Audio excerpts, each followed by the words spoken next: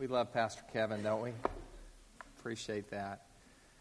How was your day? You don't sound convinced yet. I had a wonderful day and just had a chance to be with a great group of students who want to talk about NTS. We had a little pizza party and about, I would guess, 20 or so that came, and that was fun.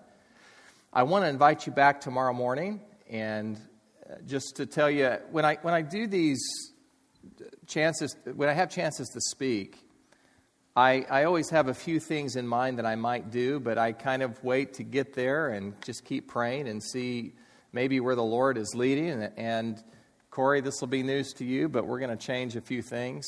So I think you're okay with that. I know that. But tomorrow morning, I want to talk about the question, why did Jesus die?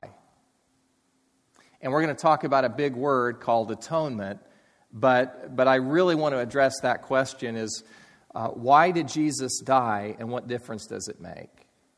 And then tomorrow night, we're going to shift gears, and I want to talk tomorrow night about the question about where is God when we're suffering?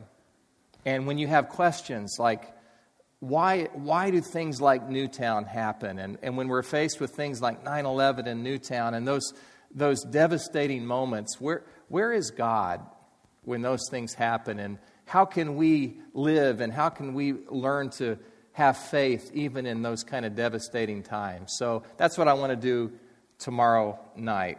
And so take your Bibles with me and turn to Joshua chapter 2. Joshua chapter 2.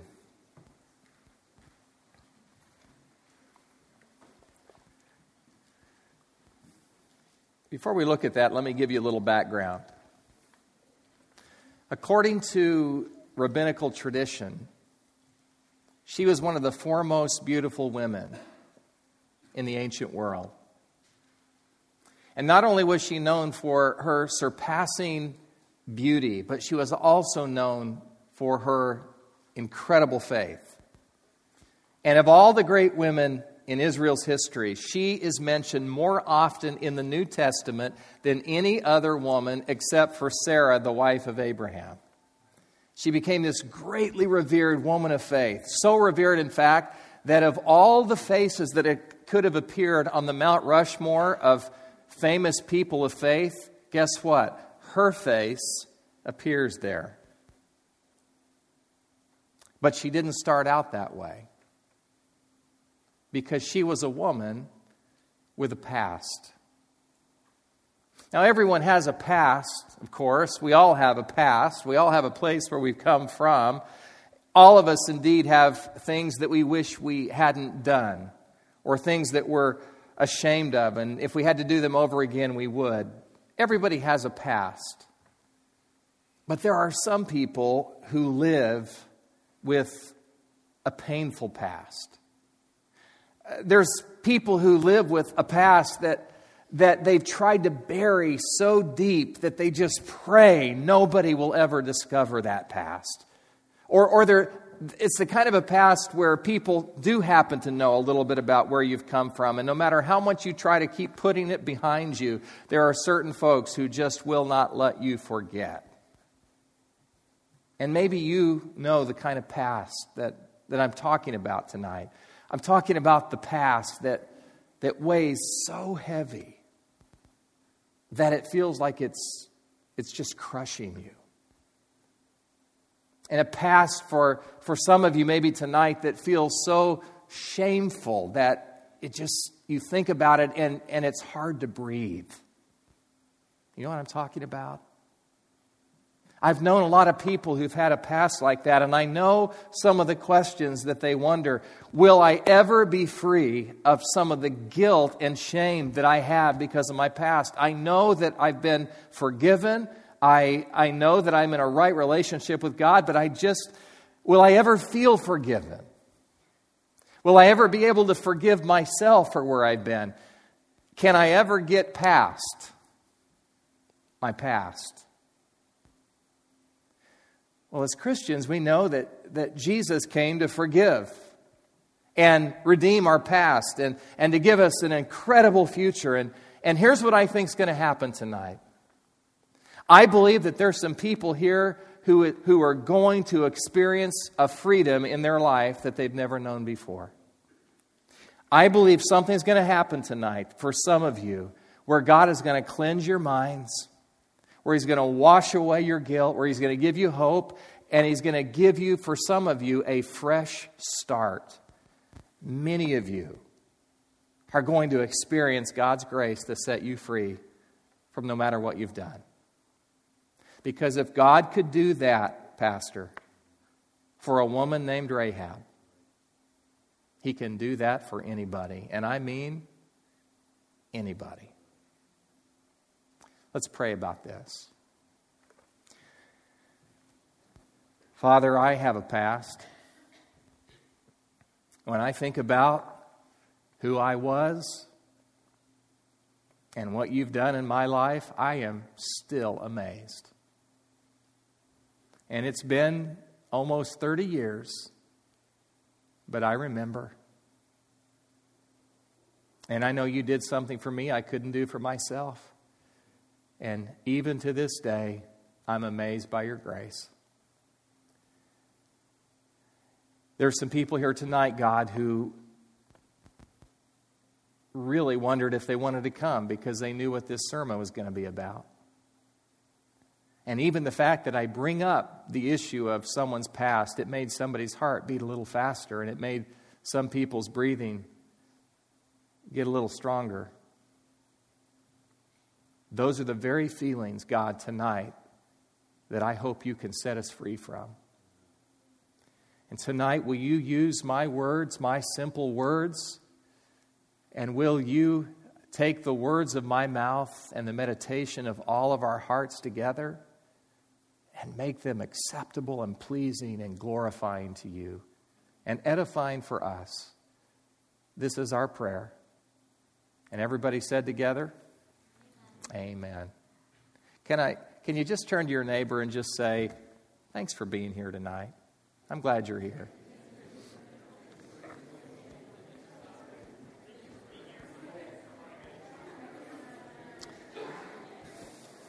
All right, here we go.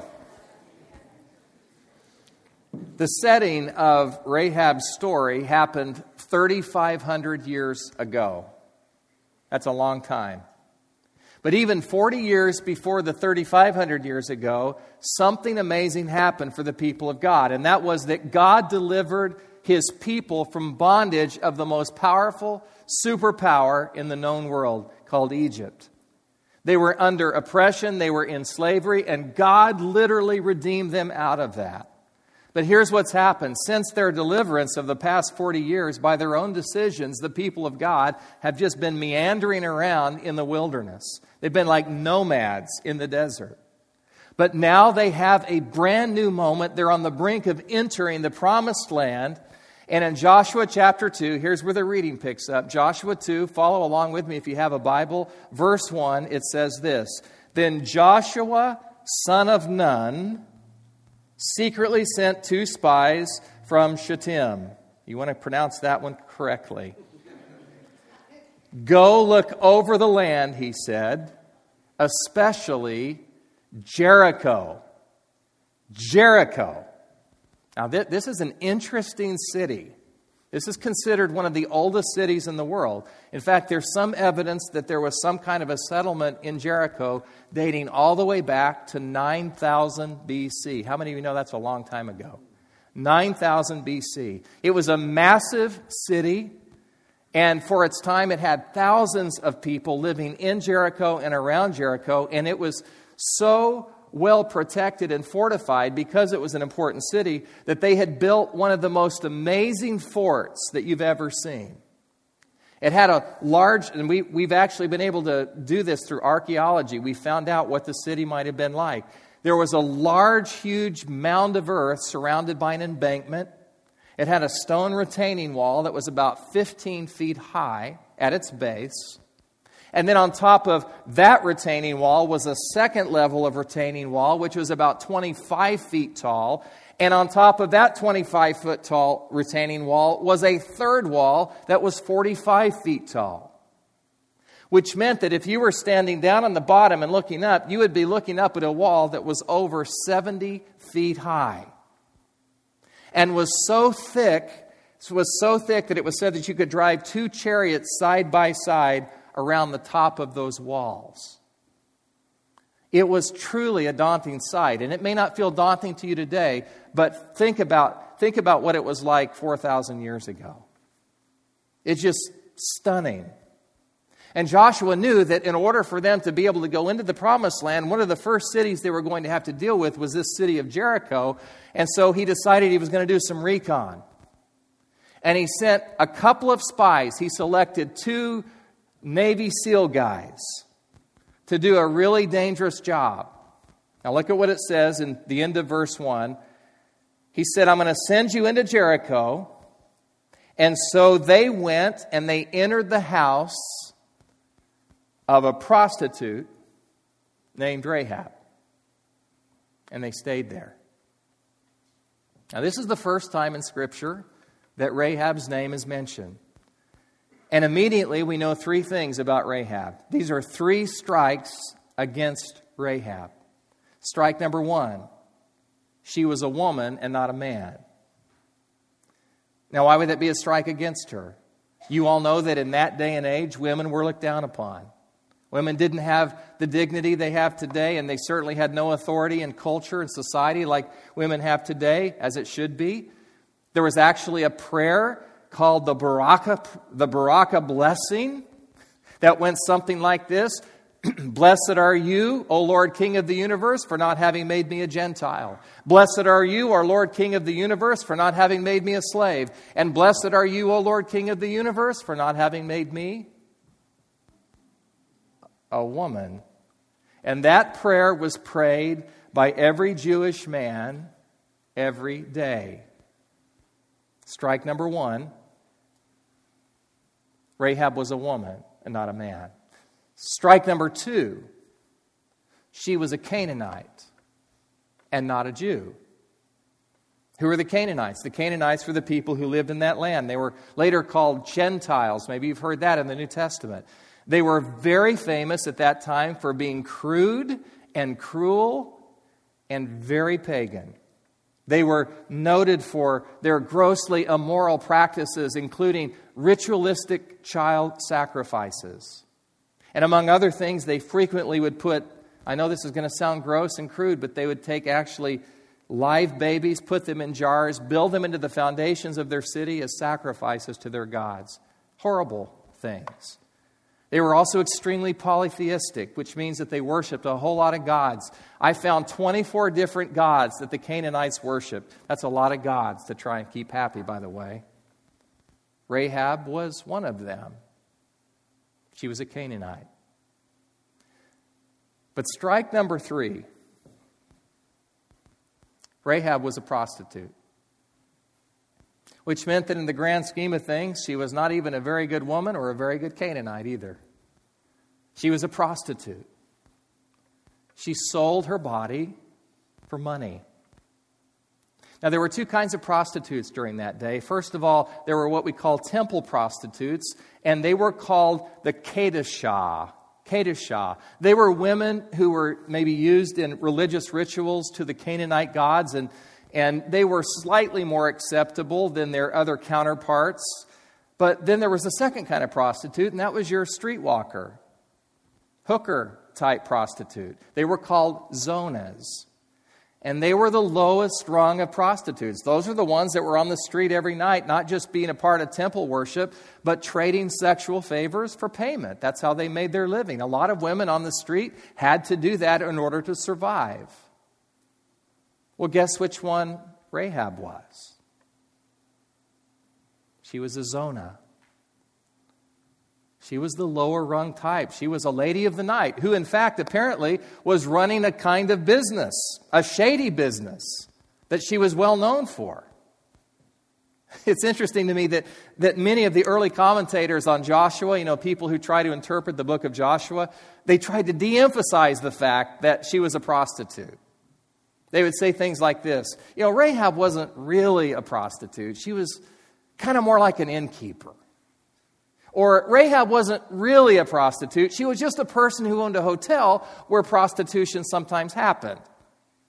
Or one ancient commentator, one of my favorites named Rashi, he actually said that she was someone who just sold food to establishments like brothels so the prostitutes could eat. So he really took a dive in and said, she was a great person. No! She was a prostitute. She was a common harlot who sold her body on the street to make a living. And the Bible never tries to tell us anything different than that. In fact, listen, Rahab is mentioned 8 times in the Scriptures. 5 of those 8 times, she is identified not just by her name, but by her occupation.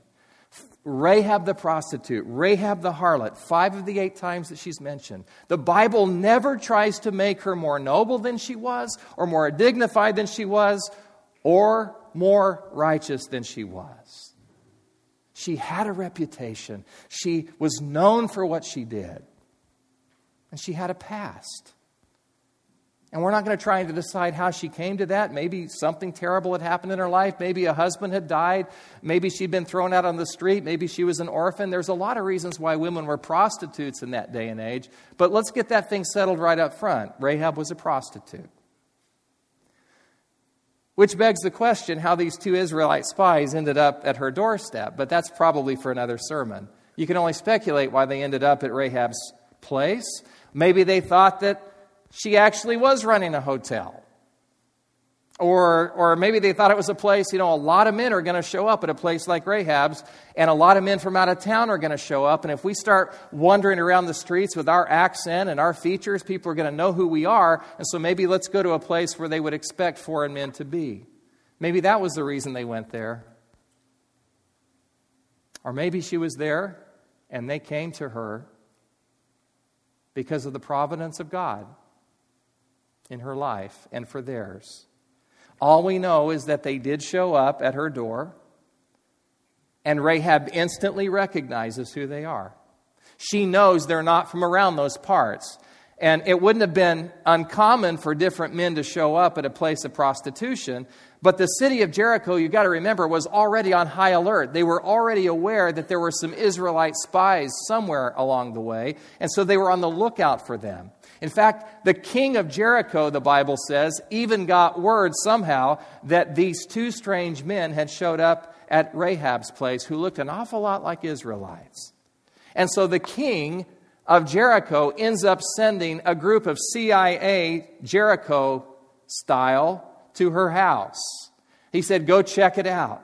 And so they come to Rahab's house. They knock on the door. They say, Rahab, we have information that leads us to believe that Israelite soldiers have come to spy on our city, and eyewitnesses tell us that they have come to your house. So why don't you go ahead and just turn them over to us? But for whatever reason, she convinces the Israelite spies that danger was already imminent. She was anticipating that there would be a call at her house, and she knew it was going to happen. And so she said, I want you to go and hide. And so she has now taken these 2 Israelite spies. They are on her rooftop, and she hides them, this is a very important fact, under bundles of flax. F-L-A-X. We're going to come back to that. That's an important little tidbit here. She hides them under bundles of flax. And then, at great risk to herself, she concocts a story to the CIA about these 2 men had been there, but they had already left, and she knows that they're going out of the city, and if they hurry, they might catch them. And remarkably, the CIA believes her, because they do not search the house, which I doubt was because they didn't have a search warrant. And they then rush out of the city in hot pursuit of 2 phantoms that they're not going to catch. Now, my brother and sister, I want to tell you, that was a very dangerous thing for Rahab to do. First of all, it was dangerous because if it was discovered that she was aiding and abetting the enemy by hiding them or protecting them and covering up for them, it would mean that she would be a traitor. It would be certain death for her and probably certain death for her family. Which leads me to a question. Why would she do that? Why would she take a risk like that? And I thought a lot about this, and I've tried, and I don't know if this is the right answer or not, but the way the story ends up, that you're going to love the end of this story, by the way, but the way it ends up, it leads me to believe that something was going on in Rahab's heart. God was at work stirring her heart in such a way that she was, for the first time in her life maybe, being drawn to something more real than all the idols of Jericho. And for the first time in her life, she began to think that maybe my life might be more than a label. My whole life has been lived with a label. I've had this life of degradation and disgrace. I've had to look at strange men all of my life. I've had to make excuses for my existence. And I've given away so much of myself that I'm not even sure I know who I am anymore.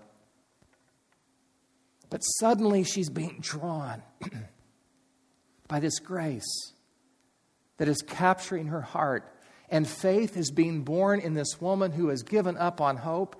And we know that that's true because of what happens next. Take a look at verse 9. This is an amazing statement. When the CIA leaves her house, she goes back up to the roofs, pulls out the guys out from underneath the flax, and she has this amazing conversation. Verse 9 says, I know that the Lord has given this land to you, and that a great fear has fallen on us, so that all who live in this country are melting in fear because of you. I want to tell you something. Rahab has just become the first Gentile to profess faith in God Almighty. And this is what she says. She says, I know in my heart that God has done what He said He was going to do. I believe He is going to lead you into this city. And then Rahab the prostitute suddenly becomes Rahab the believer, because she says in verse 11, the Lord your God is God in heaven above and He is God on earth below. I believe this. And the greatest declaration of faith in the entire book of Joshua does not come from Joshua. It comes from Rahab, the prostitute. She said, I want to acknowledge something. I believe that He is the one true God. I believe that He reigns supreme over everything. And despite the odds stacked against me, I believe that God can deliver on His promise. And she says, I will make a deal with you, because I know that the Lord is going to deliver this city. And I know that this city is going to be defeated by the army of the Lord, but I want your God to be my God, and so I am going to act on my faith, and I am going to show you loving kindness in advance, so that when He does save you, that you will show me loving kindness in return. And the spies say, sounds like a good deal to me. We don't have another plan. And so they make a covenant with her. And Rahab helps them escape by letting them rappel down the side of the wall with a rope through her window. But watch this. Before they leave, something very interesting happens. The spies tell her, look, Rahab, when this city gets attacked, it's going to get messy. It's going to be chaotic.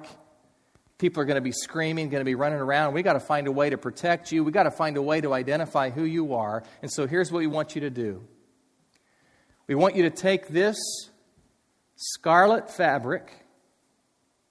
We want you to take this crimson cord that you use to identify your profession. And when we see this red cord hanging over the door of your house, listen to the exact words, we will pass over it. We will spare your life, and destruction will not come to you or anybody in your house. Now, this is an amazing thing I found out about this passage. You want to know what the scarlet cord was? That's actually what prostitutes hung in their windows and their doors to tell their customers they were open for business. How many of you have ever heard of the red light district? That's where this came from. Ancient harlots would take and hang crimson things in their windows and say, "Come on in." But there's a very intentional allusion here to another part of Israel's history. Now stay with me for just a second, because if you get this, a lot of things are going to make sense. About the time that God rescues Israel from Egypt, on the final night before their exodus, God tells the people, "My angel is going to pass through this land and strike down every firstborn Egyptian. But I want you to have all the Israelites take the blood of a lamb and wipe it over the doorpost of their homes, and death will," what? "Pass over their house, and they will all be saved. Wherever the blood of the lamb is seen, I will pass over." We also know that the Passover is being alluded to here because of the flax. You remember the flax? That was the plant Rahab hid people under. That's significant because flax was what was used during harvest time to bring a wave offering to the Lord on the first Sunday of what? Passover. See, Joshua is being really clear here. This has Passover implications all over it. And this is an incredibly important moment for Rahab, because God is now providing her protection and giving her deliverance by covering her house with a red cord of mercy. So look, here's what's happening. God is taking what has been the symbol of her sin and is now going to transform it and make it the symbol of her salvation. Nobody said amen, so I'm going to say that one more time. God took what had been the symbol of her sin, the red cord, and transformed it to become the symbol of her salvation. Now that's good. That's a good amen. She believes God's promise. She puts her trust in His salvation, and she acts on it with her faith. And there's a guy named H. Orton Wiley, who's a really famous old guy who is a Nazarene scholar. This is what he says: "There is no clearer evidence of salvation by faith in the Bible than this event." That's a pretty big statement. Now you better buckle your seatbelt, because the rest of the story is miraculous. Okay, take your Bibles, flip over a couple chapters, go to Joshua chapter 6. Joshua chapter 6, verse 1. Jericho was tightly shut up because of the Israelites. No one went in and no one went out. So do you get the picture? Fortified. Gates are locked. Nobody in, nobody out.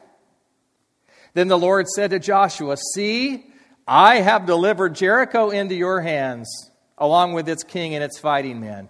And Joshua's going, "Really? I don't see that quite yet. I see a fortified city, completely locked up, 70 feet high, really, really big, a big army." And God says, "But I have a plan. And here's what I want the plan to be." It's great military strategy here. "I want you to march around the entire city with all of the marching band. And I want you to make any sound except the playing of trumpets of the priest advancing before the ark of the Lord." Just, okay, and Joshua goes, "Great. So when do we bring out the cannons?" God says, "No, I just want you to march around once." "Oh, okay." So the first day they do that. They just kind of march around. Trumpets are playing. Everybody else is silent. They march around the whole city one time and go back to camp. And God says, "I want you to do it tomorrow too." They get up the next morning. They march around the city of Jericho. Everybody's down at the top looking down, making fun of them. They're quiet except the playing of trumpets. It happens a second time. It happens 6 straight days.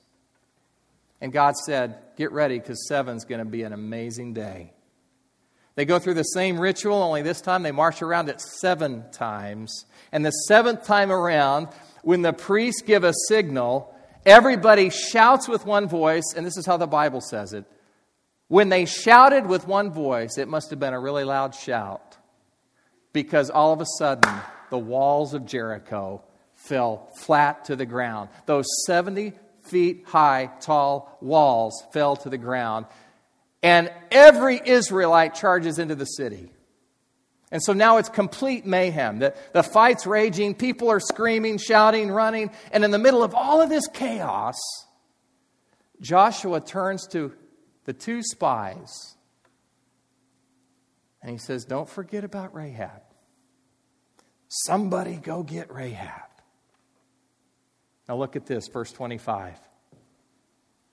But Rahab the prostitute, with her family and all who belonged to her, Joshua spared. I hope you have your Bibles here, because there's a line here you may want to underline.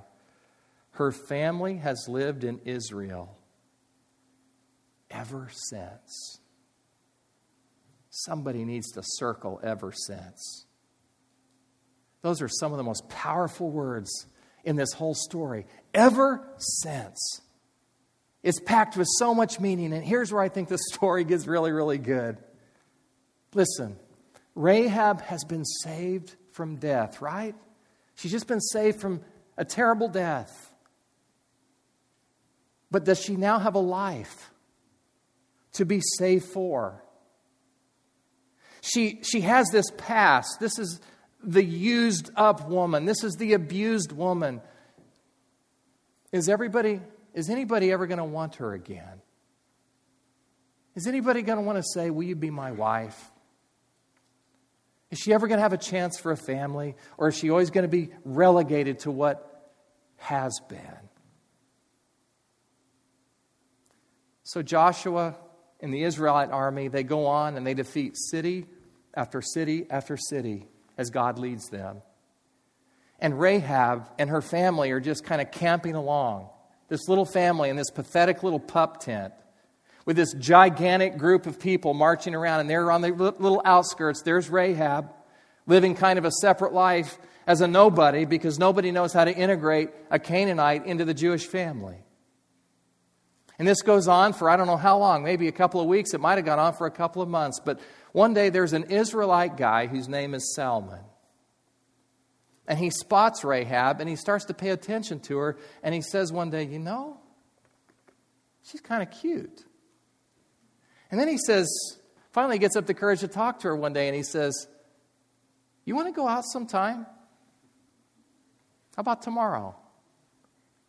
And guess what happens? Before long, this Jewish guy is falling in love with used up Rahab, who has a past. And this can't be right, see, because you weren't supposed to marry anybody outside of your nation, especially somebody who has this shady past like Rahab's. Well, eventually, Salmon marries Rahab. And get the picture of this. Let's say there's 500,000 Jews traveling around in this gigantic pack. And so there's lots of couples for God to choose from. But for whatever reason, God says, I choose Salmon and Rahab. That's the couple I want. And they have a son named Boaz, who ends up marrying a woman whose name is Ruth. And Boaz and Ruth have a son named Obed, who ends up having a son by the name of Jesse, who ends up having a son named David, who eventually became king over all of Israel. And 28 generations later, there was a young couple from this same family tree. Guess what their names were?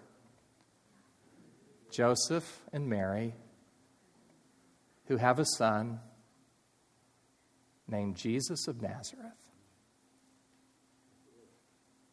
And somehow, by the grace of God, Rahab the unwanted, Rahab the messed up, Rahab the used up, Rahab the shady lady with the past, became the great-great-grandmother of the Messiah of the world. Can you believe that? Why would God do that? And her family has been in the family ever since. I want to say to someone tonight, we serve an ever since God who doesn't just want to save you from death. He wants to save you for life. Because here's Rahab. She has a past. She's created for herself. And God is going to have a future that He creates for her. And I love that about our God. Because you know what? There's a whole lot of people that you and I both know. I know it's nobody in this room. But there's a whole lot of people we know who would not invite Rahab over to their house for dinner because of who she was. And yet God says, I'm going to make her part of my story. And you know what? She was the perfect choice. Because we are all people with a past. I have a past. We all deserve condemnation for what we've done. But God rescues us from our past, and He gives us what we don't deserve, which is a future with Him. And you want to know how He did that? He did that because of a Passover when Jesus spread out His arms on a cross, and He hung and He bled and He died, and blood was spilled. And in that Passover, in the blood of the Lamb, all of us have our past erased. That's called the Great Passover. That's the Great Exchange. And I want to ask you as we close tonight, just a really personal question. I hope it's okay to ask you this. What's your label? I know your name, at least some of you, but what's your label? Joe the liar. Susan the arrogant. Steve the addicted. Melissa the insecure. We all have labels. And whatever is attached to your name, I want to tell you something. And I want you to hear me really clearly. You do not need to get your act together. What you need is a Savior. You don't need to get cleaned up. And this is what the story of Rahab tells us. God saves sinners while they are still sinners. It's not after they get cleaned up. It's not after they get their acts together. It's not after they straighten up and start walking right. But when you put your faith in Jesus, God takes over and He makes you who He wants you to be. And all of a sudden, you have a new label. David the Redeemed. Mary, daughter of God. Child of the King. That's the new label. Do you think Rahab's name had a label? Think about who she is today. One of the great women of our faith. The great-great-grandmother of the Messiah. If God can do that for Rahab, He can do that for you. He's done it for me. He can do it for anybody. Would you bow your heads with me, please? I think there's probably a variety of different people and experiences here tonight, but my guess is there's really three big categories of people. One is, it's the person here who knows what they've been saved from, and your heart is filled with gratitude. I really hope and pray that no matter how long it's been since you've been a redeemed person, that you'll never forget where God has brought you from. And tonight, your heart needs to just be saying, thank you, God. Thank you for where you've brought me. Thank you for what you've saved me from. Thank you for what you've made me to be. It's all your grace. Tonight, just say thank you. There's another person here tonight who has been walking with the Lord, maybe for a while, but you've never been able to get rid of your label. It just haunts you. And there are skeletons in your past and things in your kind of the dark places of your life that you just haven't been able to get through. And tonight I want to tell you, God wants to set you free. You're already in the family. Tonight God just wants to remind you who you are. And He wants you to leave here with a huge burden lifted off of your back. And some of you, you're still carrying the weight of your sin. And the burden is crushing to you. The habits, the lifestyle, the disappointments, the heartbreak. It's almost more than you can take. And tonight you just need to say, here I am, Jesus. Here I am in all of my brokenness, in all of my ugliness. If you can take and make anything beautiful out of my life, I give it to you tonight. Whoever you are, we're going to have a chance to pray around these altars. Some of you may just want to pray where you're sitting or standing, but we all have something to talk to God about. Let's stand together and let's just sing through that song. And if you want to respond in any way, nobody's going to judge you for wanting to be closer to God. Nobody's going to judge you for wanting more of God in your life. We're here in a safe place. And if you just want to pray and just talk to God about any of those things, come right now as we sing. Amazing grace. Come and pray. How sweet the sound God loves you. that saved Bring your burden to Him. Come and pray. like me. There's nothing too hard for God. I once was lost, but now am found. Thank you, Lord. Was blind, But now I see. Sing the next verse together. 'Twas grace that taught my heart to Do you remember? and grace my fear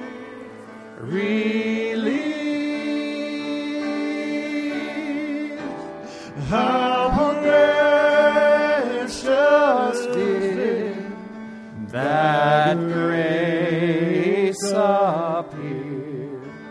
they are I first believed. Listen to this next verse. I just want to hear you sing it. Just sing it for us. Remind us of the kind of God we're talking about. Listen to these words.